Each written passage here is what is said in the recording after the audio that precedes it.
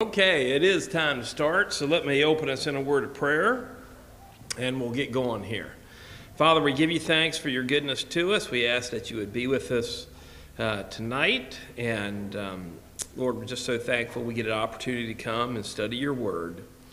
We want you to be pleased and praised and elevated in what we do here. We pray this in Christ's name, amen. So we're going to be starting in 2 Kings chapter 8, verse 16. Verse 16 to begin with. But since it's been a while since we were together, I thought we just might have just a brief review.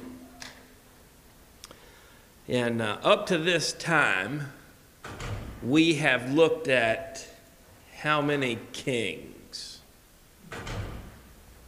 What do you think it is?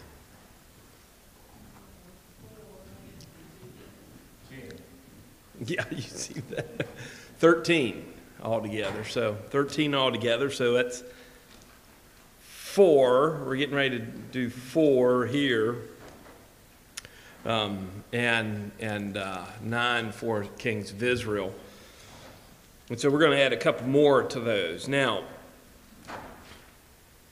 since the kings of Judah are the shorter list, can you remember the names of those kings? Okay, just talking about the kings of Judah. Start out with the first one. That's an easy one. Rehoboam. Then who's this man right here? Who's his father? It's a long name. Jehoshaphat. So we got Rehoboam, we got Jehoshaphat. Then Jehoshaphat's father is a short name, Asa. And then you have Rehoboam's son, and he actually has 2 names. It starts with an A.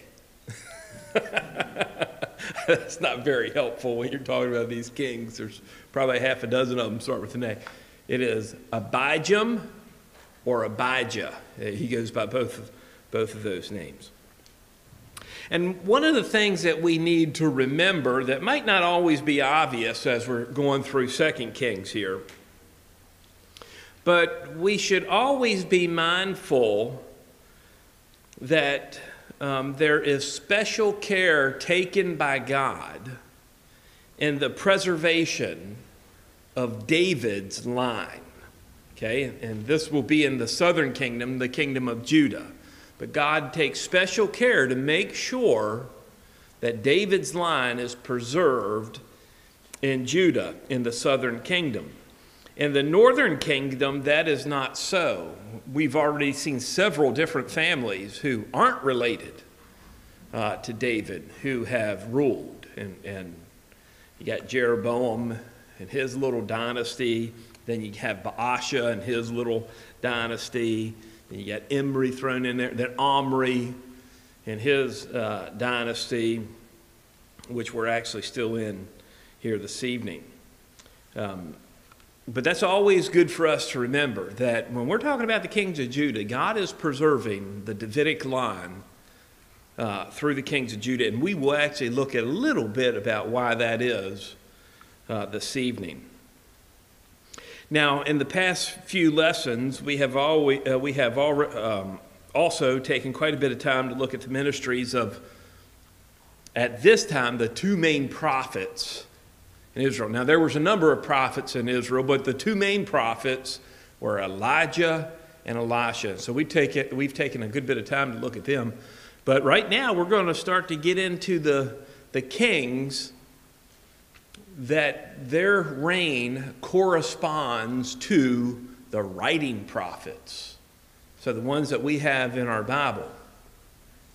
And it's not a bad practice as you go through these kings to read the prophets that correspond to the reigns. Now, for some of them, that can be quite long because Isaiah is a prophet, and he's got 66 books. And a couple of the big ones stack up there at the end, don't they? Ezekiel and Jeremiah, they kind of just stack up there at the end. And if you can't read those, then find a good study Bible and look at the outline that they give you. And that'll give you a good understanding of those books as we go through them, because these things go together. What we have here in 2 Kings and those prophets. What we also should recognize, especially with Elijah and Elisha, is the presence and activity of these two prophets tell us something. So let me ask you a question. At least the first question is, where did most of their ministry take place? In the north or the south? The north. In the north. That most of their ministry involved the northern kingdom. Now think about that. God is preserving the Davidic line in the southern kingdom, and yet you have these two prophets where most of their ministry is focused towards the northern kingdom. What do you think God is doing? God is intervening. God is showing himself to the northern kingdom as a way to call these people to repentance. And so the presence of these prophets is an indicator that God is still able and willing to accept the northern kingdom back. Even though they've had wicked kings, he's willing to accept them back if they repent and turn back to him. And so I think that's important for us to remember, because these miracles and the things that have happened in the northern kingdom, even the famines, they weren't necessarily what I would call God's judgment on them. It was God's warning about judgment that was coming, because the judgment on the northern kingdom is going to happen in 722 BC.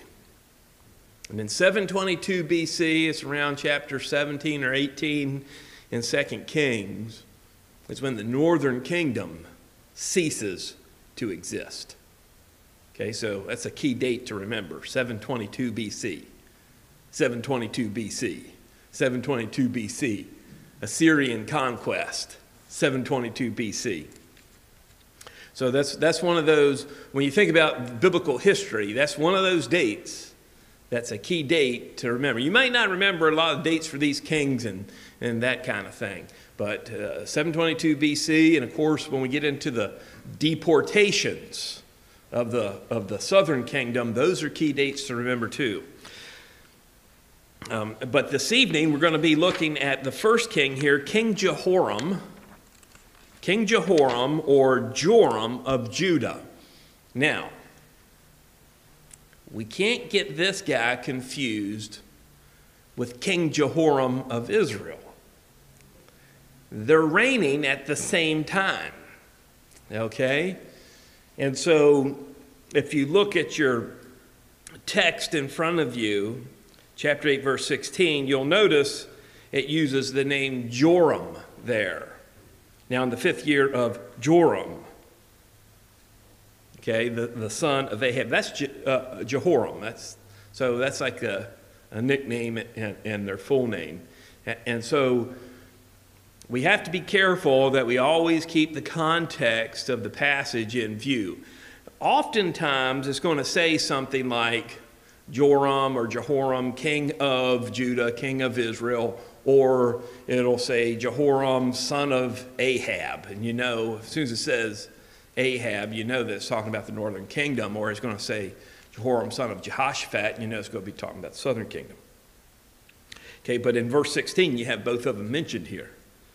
All right, so let's look at King Jehoram of Judah here, the fifth king of Judah, and this is the general information. He's going to reign from about 853 to 841. 853 to 841, so that's going to be about 8 years in length. And the passages that that focus on him are going to be here in 2 Kings chapter 8, verses 16 through 24, and then 2 Chronicles chapter 21, verses 1 through 20. Stanley's already got me mixed up once about 2 Kings and 2 Chronicles, and so I'll probably mess that up again here. But 2 Chronicles chapter 21, verses 1 through 20, and 2 Kings chapter 8, verses 16 through 24. So let's take a look. Did everybody get that, by the way? Everybody got that? I think it's that one there. If you can see that. If you can't, you can copy from somebody else here. But let me start talking about some specific points that were given here in the Bible. Notice in verse 16, it says, "Now in the 5th year of Joram, the son of Ahab, king of Israel, Jehoshaphat," now listen to it, look at it, "Jehoshaphat being then the king of Judah. Jehoram, the son of Jehoshaphat, king of Judah, became king." So Jehoram of Judah is going to become king in Judah in the 5th year of Jehoram of Israel. Okay? Now that's complicated enough, but I also want you to know in verse 16 here that it indicates that in Judah there is a co-regency between Jehoshaphat and his son Jehoram.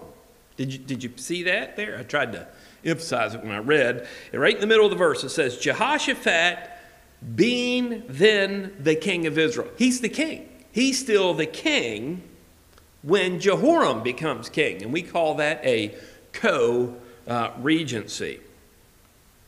So let's go think backwards here. Go a little bit of history up to this point. King Jehoram of Israel became king in the 18th year of Jehoshaphat. Jehoshaphat's going to rule for a total of 25 years. This means Jehoshaphat and King Jehoram of Israel overlapped for about 7 years. This co-regency that's mentioned here in verse 16 between Jehoshaphat and his son Jehoram is going to be about 2 years in length. It's going to be about 2 years long. This co-regency is going to provide Judah with stability. If you remember, when we were talking about some of the kings of Israel, it was very tumultuous when kings changed.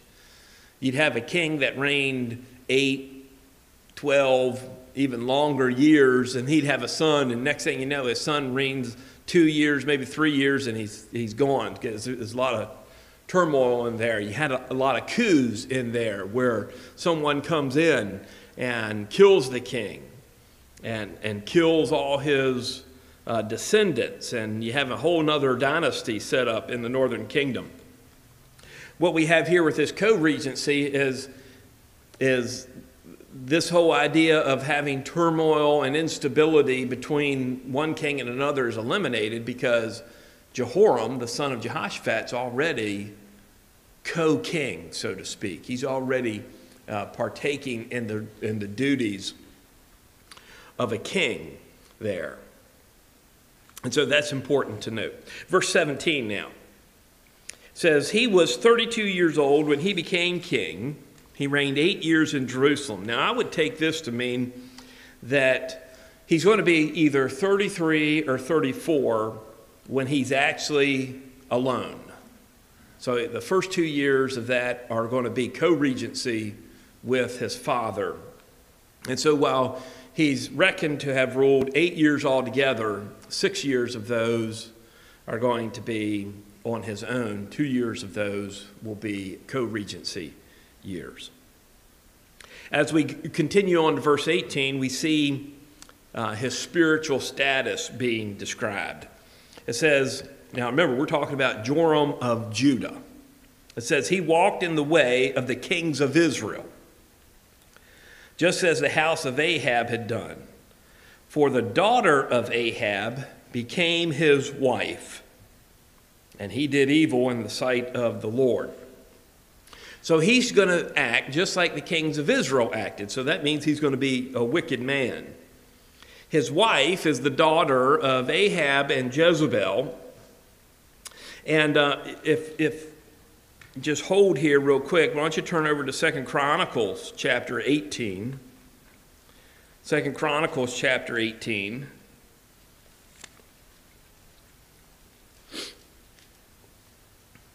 And look at verse 1. 2 Chronicles 18:1. Says, now Jehoshaphat had great riches and honor. And notice this last phrase. And he allied himself by marriage with Ahab. So the families of Jehoshaphat and the family of Ahab were joined in marriage. And this is what we see here in our text in 2 Kings 8, that King Jehoram of Judah married Ahab and Jezebel's daughter.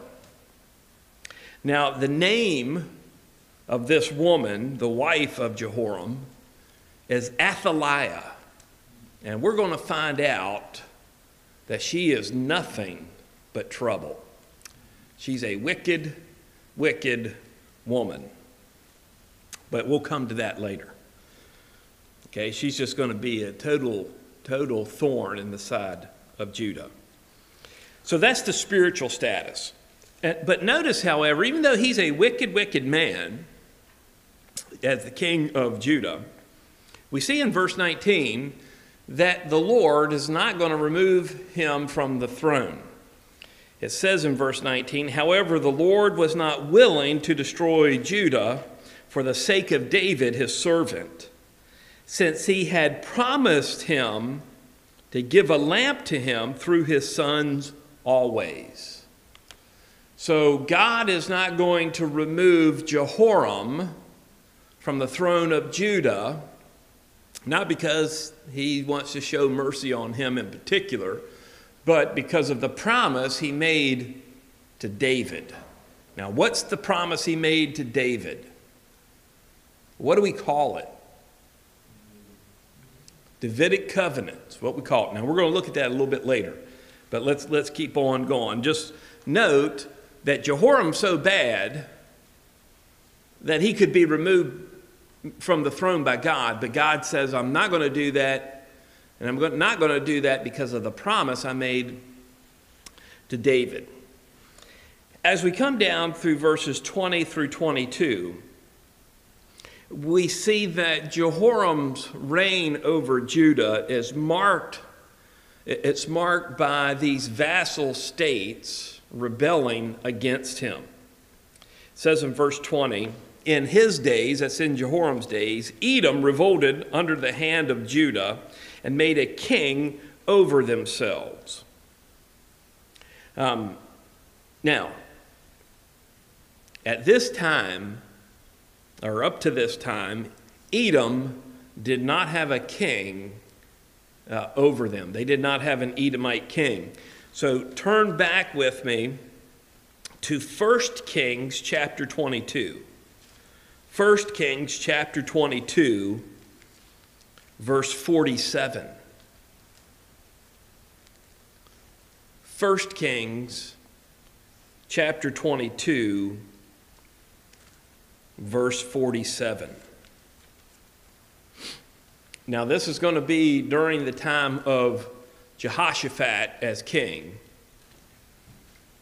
But look what it says, verse 47. Now there was no king in Edom. A deputy was king.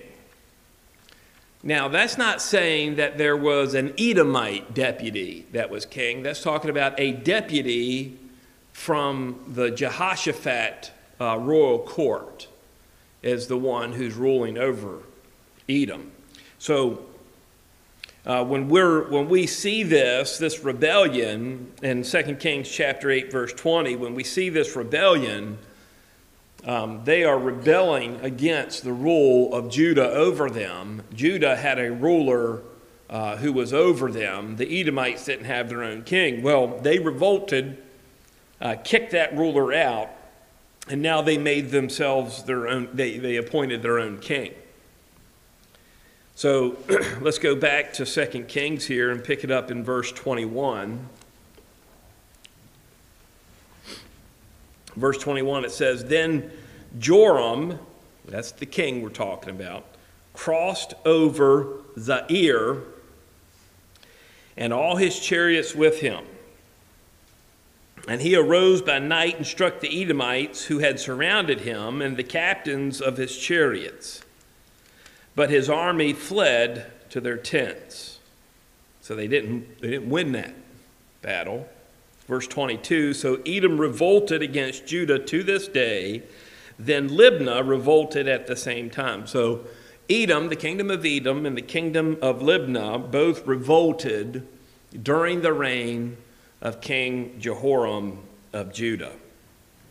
Then we get the end of Jehoram here in verses 23 through 24. The rest of the acts of Jehoram and all that he did, are they not written in the book of the Chronicles of the Kings of Judah? So Joram slept with his fathers and was buried with his fathers in the city of David, and Ahaziah his son became king in his place. And so that's his death. Now, let's turn to 2 Chronicles chapter 21, because this gives us a little bit more information about King Jehoram of Judah. And it gives us some bad information about him, in fact. He was a nasty piece of work. So 2 Chronicles chapter 21, verse 1 says, Then Jehoshaphat slept with his fathers and was buried with his fathers in the city of David, and Jehoram his son became king in his place. Verse 2, he, that is King Jehoram, had brothers, the sons of Jehoshaphat, Azariah, Jehiel, Zechariah, Azaryahu, Michael, and Shephatiah. All these were the sons of Jehoshaphat, king of Israel. So he's got 6 brothers. So there's 7 sons of Jehoshaphat. Jehoram's got 6 brothers. Look at verse 3. This tells us about how Jehoshaphat treated his sons. Their father gave them many gifts of silver, gold, and precious things, with fortified cities in Judah. But he gave the kingdom to Jehoram because he was the firstborn. So Jehoshaphat treated his sons well. He honored his sons. He gave them gifts, and he even placed them as rulers of these fortified cities of Judah. But the firstborn, Jehoram, is going to be king. Now, as soon as Jehoshaphat is off the scene, look what happens in verse 4. Now when Jehoram had taken over the kingdom of his father and made himself secure, he killed all his brothers with the sword and some of the rulers of Israel also.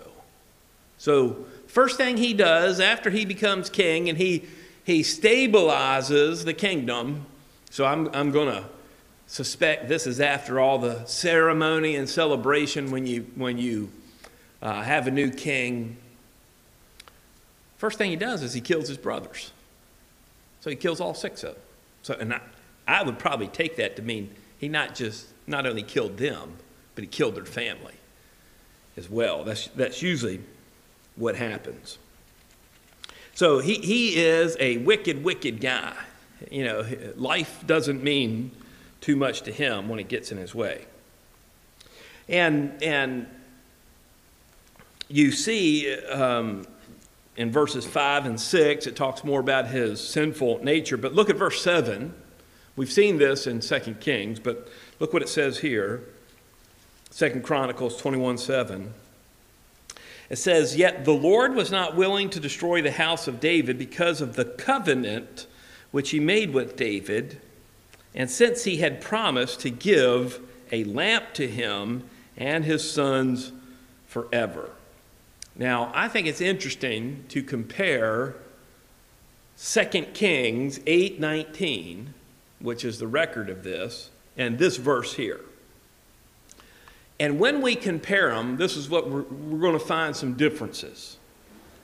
The first difference we find is in 2 Kings, it talks about God not being willing to destroy Judah, where here it doesn't say Judah, does it? It says the house of David. So what we learn from that is Judah equals the house of David. Okay, same thing. So when you see the house of David, you can think Judah. The second difference we see is that in our passage here in 2 Chronicles, it says because of the covenant. God's not going to destroy Judah, the house of David, because of the covenant he made with David. Whereas in 2 Kings it says, for the sake of his servant David. And so what I want us to see here is in our verse here in 2 Chronicles, it specifically says the covenant. The covenant that is made with David. The word covenant, berith in Hebrew, is a word that means something like a promise, but it's heavier than that. It's more intense than that. It's a legally binding oath, is what it is. And when we look at this word covenant, it's used a lot in the Old Testament, about 287 times. And it can refer to covenants between men, that men make with other men, or it can refer to covenants that are made between God and man. The particular covenant that is mentioned here, though, is the Davidic covenant. And I told you we were going to look at that. So let's just hold a finger here and turn back to 2 Samuel. 2 Samuel chapter 7.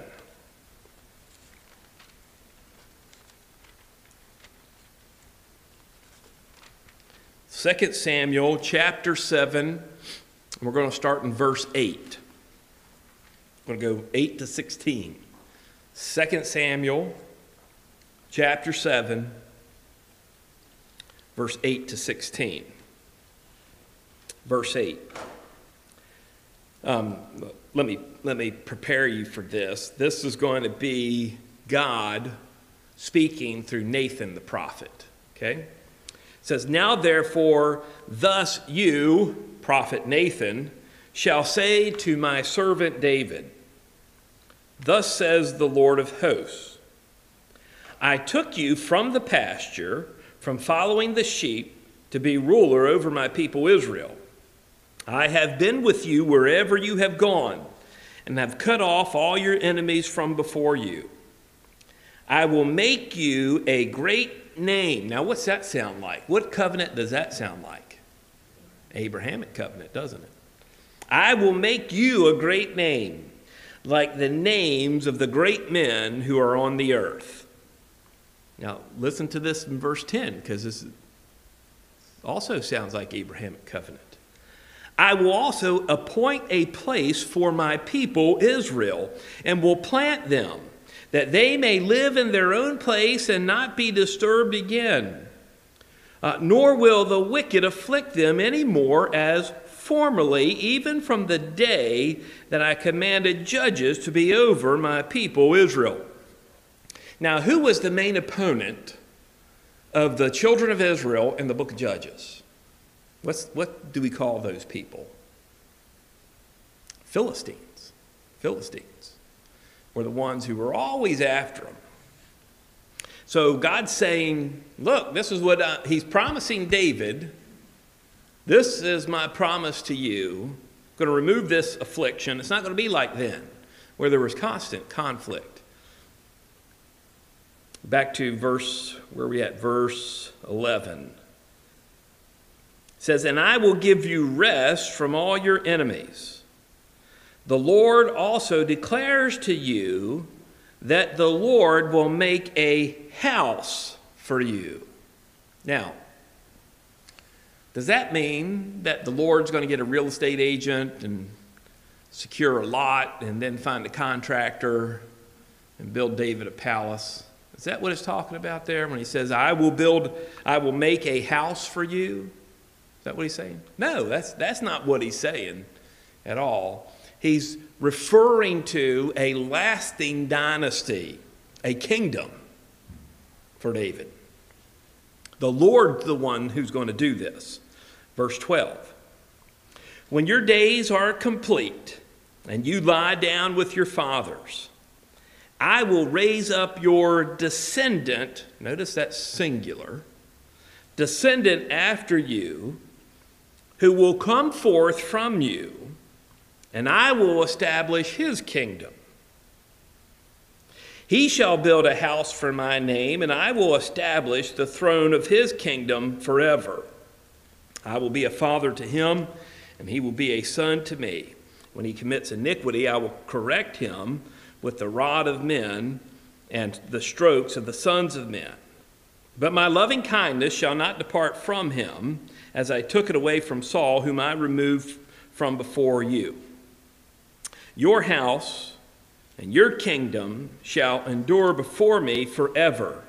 Your throne shall be established forever. So what we see in these last few verses that we have just looked at is there's parts of this prophecy that are looking to a near fulfillment, but there's other parts of this prophecy that are looking for a far distant fulfillment. Now, I think the only thing here that's about a near fulfillment is going to be verses 14 and 15. When he says, I will be a father to him. Okay? And he will be a son to me. When he commits iniquity, I will correct him with the rod of men. I think that's talking about Solomon. I think that's who is being referenced here, and that God would not remove the kingdom from Solomon, or remove Solomon from the kingdom. That's probably the better way to say it, because the kingdom's forever. Kings aren't forever, but the kingdom is forever. Everything else here I take as messianic. So even in verse 13, when it says, he shall build a house for my name, I think that the phrase house, build a house here, is just like the phrase at the end of verse 11 where it says the Lord will make a house for you. I think it's not talking about a structure. It's talking about he's going to build a kingdom for God. So I think that's not only talking about Messiah, I think it's talking about the millennial kingdom, where this is the kingdom of Jesus Christ on the earth, where he rules, and then at the end of the millennium, he turns the kingdom over to the Father. So I think now there's some people who are going to take verses 13, 14, and 15 as referring to Solomon.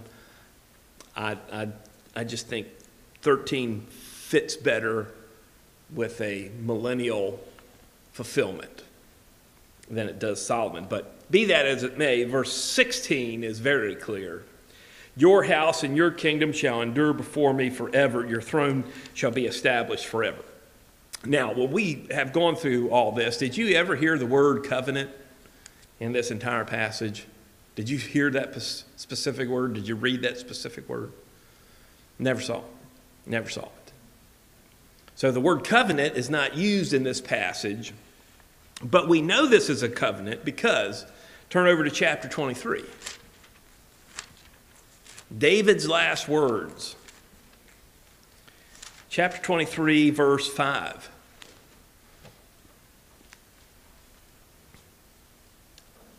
So David's coming to the end of his life here. So we're getting recorded some of the last things that he did and said. Verse 5 says, "Truly is not my house so with God." Now notice the next phrase.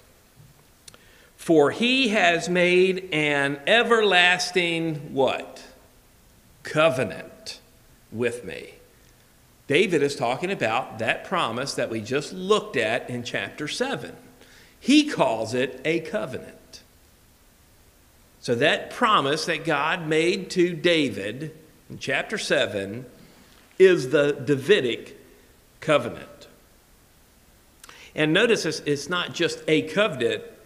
Notice the word that's qualifying it. It is an everlasting covenant. So there's definitely a connection here between chapter 7 and this verse in chapter 23. We also see this covenant is alluded to, and we're not going to look at these passages, but it is alluded to in, hey James, can you go get me some batteries?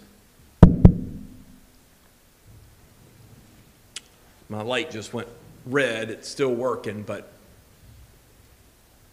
I don't know how long it's going to last. This covenant is also alluded to in Isaiah chapter 55, verses 3 through 4. Isaiah 55, verses 3 through 4. And it's alluded to in Psalm 89, verse 3. Psalm 89, verse 3.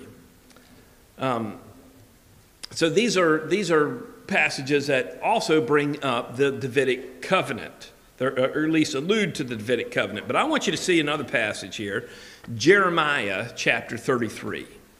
Jeremiah chapter 33, verses 20 and 21. Jeremiah chapter 33, verses 20 and 21.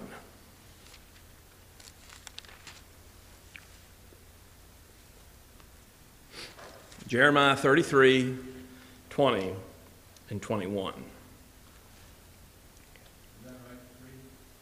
I have no idea. When I get done this, I'll change them. Notice what it says here. Jeremiah 33, verse 20. "Thus says the Lord,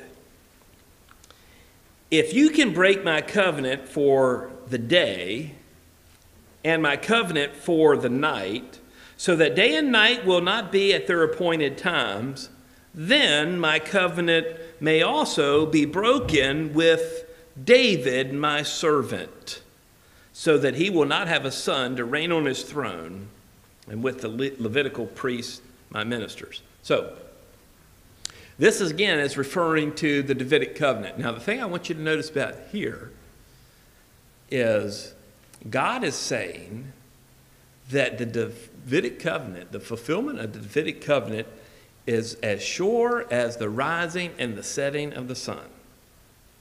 If God keeps his covenant to bring the new day and to bring the new night. By the way, has that ever, anybody think about a time in your life when you missed, well, you might have missed the sunrise because you were sleeping in or something, but you missed a day. I mean, a day just fell off the calendar. No. The sun has always risen. It's always been a new day, and it's always been a new night. And God says, if that is true, then it's also true that the Davidic covenant will be sustained and fulfilled.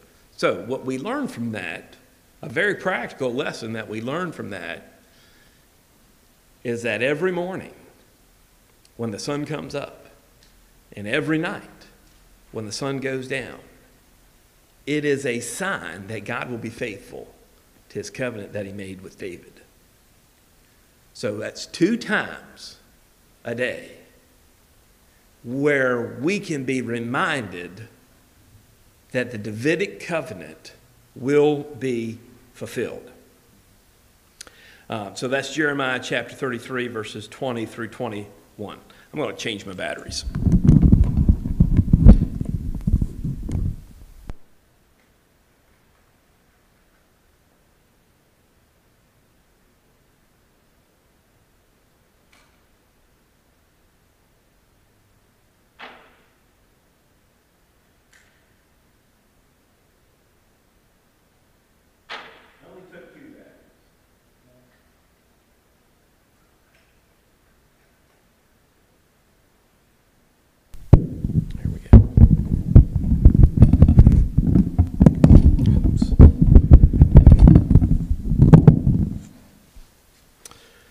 Okay, so we're reminded of the Davidic covenant here. So let's go back to 2 Kings.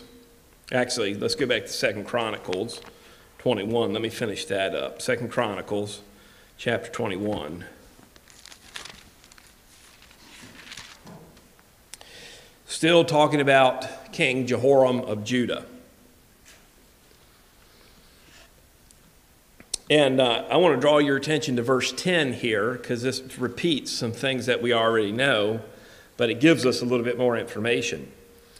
So 2 Chronicles 21:10 says, "So Edom revolted against Judah to this day, then Libnah revolted at the same time against his rule." Now, why did both of these nations and kingdoms revolt against Jehoram, against Judah at the same time? What's it say? Because he had forsaken the Lord God of his fathers. So God is bringing these nations against Jehoram because he's followed the path of the kings of Israel and has forsaken Yahweh, the Lord God. And then we're told about his demise. You know, in 2 Kings 8, we're just told he sleeps with his, he dies. But this tells us how he dies, and he doesn't die a pleasant death. Look at verse 12. "Then a letter came to him from Elijah." Well, there's Elijah the prophet. So Elijah's still around, saying, "Thus says the Lord God of your father David, because you have not walked in the ways of Jehoshaphat your father, and the ways of Asa the king of Judah," that would be his grandfather, "but have walked in the ways of the kings of Israel, and have caused Judah and the inhabitants of Jerusalem to play the harlot, as the house of Ahab played the harlot. And you have also killed your brothers, your own family, who were better than you." So apparently he's the worst of the lot. Verse 14, "Behold, the Lord is going to strike your people." Talk about his family now. "Your sons, your wives, and all your possessions with great calamity. And you will suffer severe sickness, a disease of your bowels, until your bowels come out because of the sickness day by day." Now look at verse 19.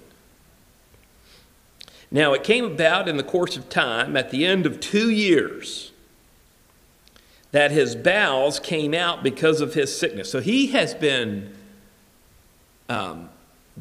whatever this is, probably started off as some type of dysentery. Okay? It lasts for 2 years. So at the end of 2 years, that his bowels came out because of his sickness, and he died in great pain. And so this is the end of Jehoram.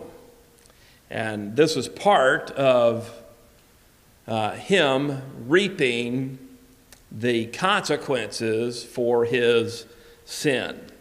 That he dies from this, some type of disease of the intestines, where he dies because his bowels come out. And so a very painful thing. So that's King Jehoram of Judah. So let's go back to 2 Kings chapter 8. Oops. Did I already do that? And we're going to look at Ahaziah. Ahaziah. So he's the 6th king of Judah. He's the son of Jehoram. Grandfather's Jehoshaphat. Great-grandfather is Asa. Okay, so he's got a godly great-grandfather, godly grandfather, a wicked father. Okay, and well, I should say, the grandfather on one side was a godly man. The grandfather on the other side was Ahab. So how would you like to have Ahab and Jezebel as grandparents? Think about that one for a while. So this is Ahaziah here. So the dates for him, it's just 1 year, 841. 841.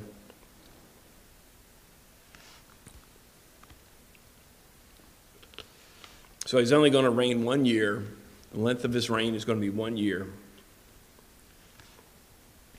And the passage, even though he's only going to reign for 1 year, a lot of things happen in that year.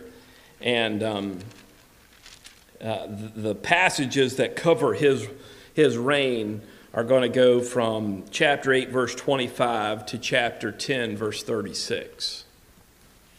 So 8:25 to 10:36. Then he's also found in 2 Chronicles chapter 22, verses 1 through 9. 2 Chronicles 22, verses 1 through 9.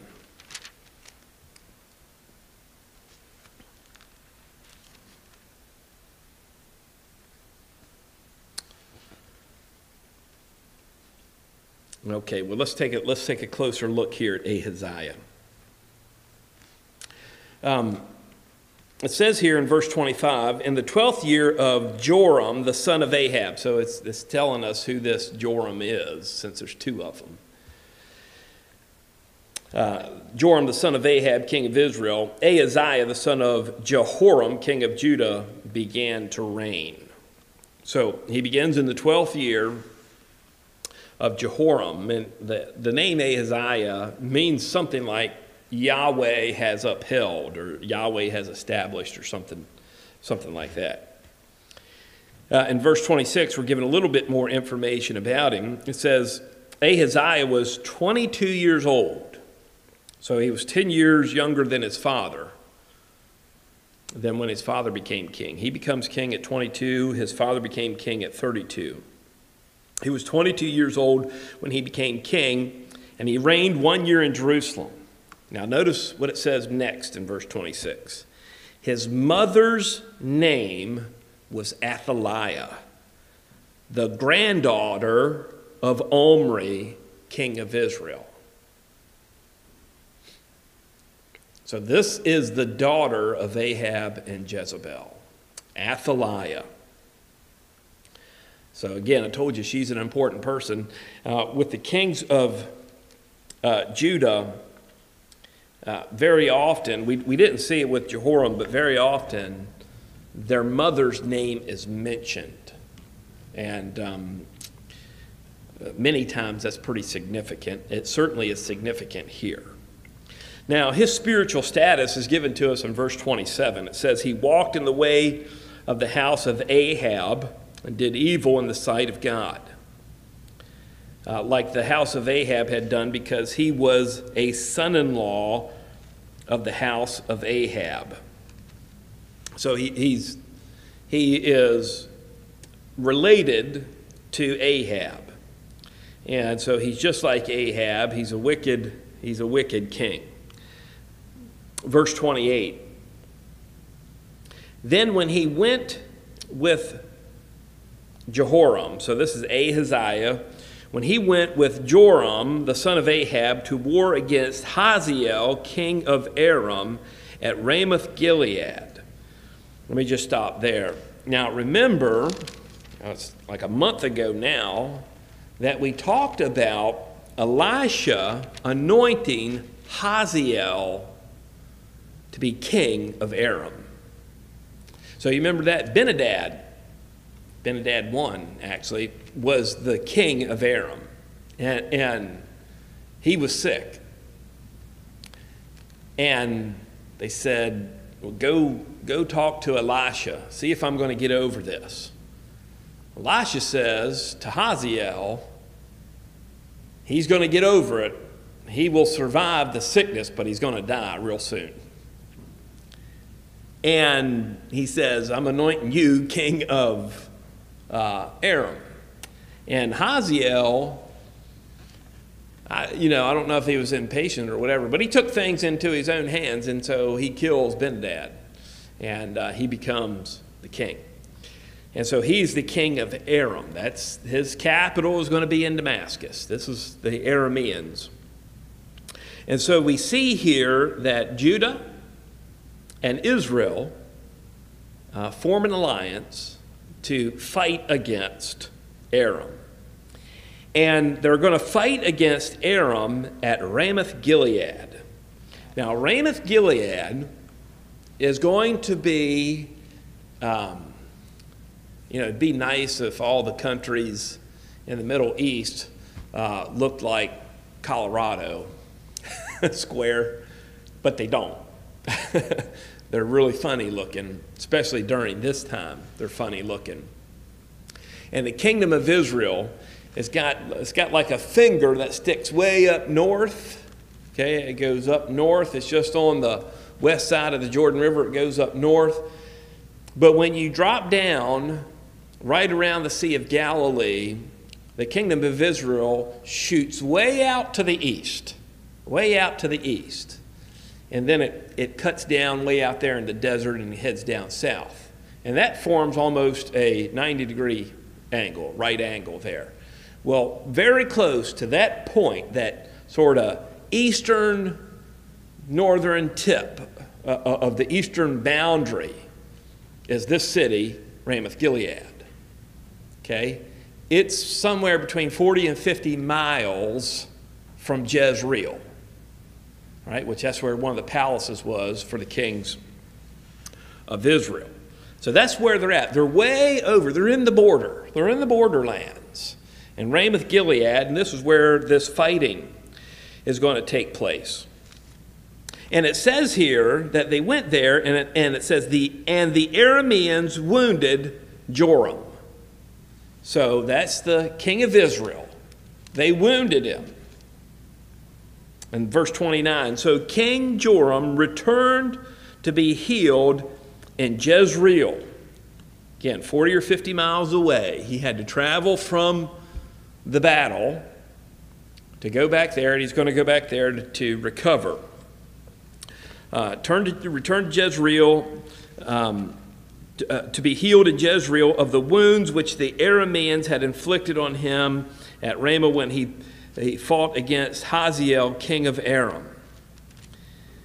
Then Ahaziah, the son of Jehoram, king of Judah, went down to see Joram, the king of the son of Ahab, in Jezreel, because he was sick.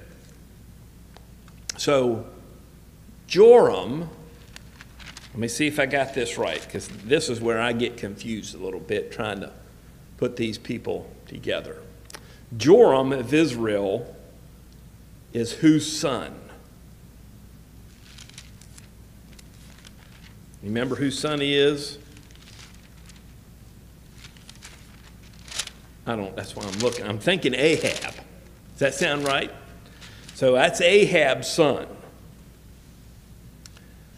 That means Athaliah, who is Ahaziah's mother, is the sister of Joram. So Joram is Ahaziah's uncle. So this is Uncle Joram. Okay, Uncle Joram. And he's going down to see Uncle Joram. He's going to go visit him in the Royal Rehabilitation Center as he recovers from his wounds. So right there, what we want to notice is it even seems that Ahaziah is going to be closer to his mother's side of the family, Athaliah, Jezebel. Jezebel's still alive. Jezebel going to be closer to them than he is to the other side of the family, the Davidic line. He's going to have more in common. He's going to he goes down to see his uncle as he is getting well in Jezreel. And so now we don't see the death of Ahaziah right here. We get into Jehu.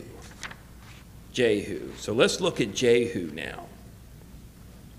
We'll finish up with Ahaziah here pretty quick. Okay? Well, actually, we're going to finish up with Joram and Ahaziah here real quick. But we need to get into Jehu. Now,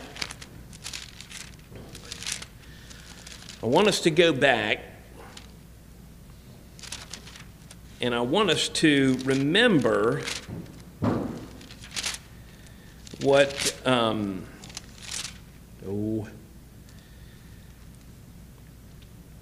what the Lord told Elijah back in 1 Kings chapter 19. This will help set a little bit of context here. 1 Kings chapter 19. Of course, this is after Mount Carmel. This is after Elijah has fled down south. Now he's in the Sinai Peninsula. He's as far away from Ahab and Jezebel as he can possibly get. And this is where he meets the Lord. And in 1 Kings chapter 19, verse 15, it says, the Lord said to him, "Go, return on your way to the wilderness of Damascus." So the Lord tells him, you're all the way down here in Sinai. Now you're going to go all the way to the other end of the country. You're going to go as far as Damascus. "And when you have arrived, you shall appoint" who? Hazael, king over Aram. So this is what the Lord's telling Elijah. This is what's going to happen. Now, Elijah didn't do this. Elisha did it. Elisha's the one who actually did it. But remember when we talked about Elijah and Elisha, when you talk about them, they're really, their ministries go together. It's like one ministry. So he says, you're going to anoint Hazael king over Aram. Now, in our passage in 2 Kings, who's the king of Aram? Hazael is the king of Aram. And in verse 16 of 1 Kings 19, it says, "And Jehu, the son of Nimshi, you shall anoint king over Israel." Now we're getting, so that's our Jehu right there that we're getting ready to get into. Then it says, "And Elisha." So you're going to anoint Hazael, you're going to anoint Jehu as king, Hazael as king of Aram, Jehu as king of Israel, and Elisha as your replacement. But notice what it says in verse 17. "It shall come about," the one who escapes from the sword of Hazael. So that's telling there's going to be combat, and Hazael is going to be leading the army. "It shall come about, the one who escapes from the sword of Hazael, Jehu shall put to death. And the one who escapes from the sword of Jehu, Elisha shall put to death." And so we've seen Elisha. We just saw not too long ago Hazael. And now we see Jehu. So that's kind of sets the historic context and God's plan for this guy, Jehu. So let's take a look at Jehu. So he's going to be the 10th king of Israel. So this is another dynasty. Okay, this is going to be a new dynasty. Jehu's not related to Omri. He's not related to Ahab. Not related to any of those guys. This is a totally different family. So a new dynasty. He's going to be the 10th king of Israel. He is going to reign from 841 to 814. 841 to 14. He's going to reign for 28 years. And the passage that focuses on him is going to go really from chapter, I think I put on the slide there, chapter 9, verse 24 through 12:21, but he's going to have a lot to do with how Joram and Ahaziah are no longer kings. You could say he's going to cause it. He's going to be the one who removes them from their kingdom. And that's what we're going to get to at the beginning of chapter 9. But we're out of time. So our time is up, our hour is gone. And so let me say, remember, told you this a month ago, we don't have class next week because I'll just be getting back from being away. So we're not going to have class next week. So it'll be whatever the next week is. That's when we'll pick back up our class. But here's what I do want you to do. If I can find it here, I wrote it down. I wrote it down somewhere. Maybe I wrote it down somewhere else. Anyway, what I would like you to do, since we're not meeting next week, what I want you to do instead is I want you to read from chapter 9 here through chapter 17. Okay? Chapter 9 through chapter 17. So instead of coming to class next Thursday, sit down at this time, 6:30, and just read from chapter 9 to chapter 17. And the reason I want you to do that is because chapter 17 is going to record the last king of Israel. So it's going to take us all the way up to 722 BC. 722 BC. So it's going to take us all the way up there, and it's going to talk about how the Assyrians conquer the northern kingdom. And what you're going to see in these chapters is there's a lot of international maneuvering. Because up to this point, we haven't heard anything about the Assyrians. But when we get closer there to chapter 17, we're going to hear a lot about the Assyrians. In fact, we're going to see examples where Israel and Aram, who are at war right now, they're going to form an alliance to go against the Assyrians. And do you know who they want to join them? Judah. They're going to want Judah to join them. And we'll get into all that because it's pretty fascinating. It's in that context between Judah, Israel, Aram, Assyria, and even Egypt. It's in that context where we have the prophecy in Isaiah that the Lord is going to give a sign. The virgin shall conceive and bear a son. So it's in this context that you'll be reading. So read through those chapters, and that will give you a good picture of some of the things we're going to talk about. So that's all we got for this evening. Let me pray, and we'll be dismissed. Father, we give you thanks again for your goodness to us, for your word. And Lord, as we look at these different events and look at the different people that we see here, Lord, one thing that we're always reminded is how gracious and merciful you are to these people who so often turn their back upon you, and you keep coming after them, calling them to repentance. And we are so thankful that you are a God of mercy, a God of love, and a God of long suffering. And Father, we're also thankful for the fact that you are a God who keeps his word, keeps his covenants. And even as we talked about this evening, as the new day starts and the new night begins, we're reminded that you are faithful to your promises.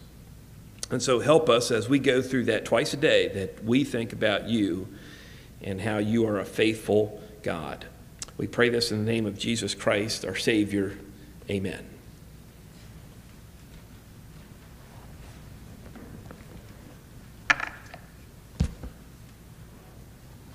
She got there, Suze.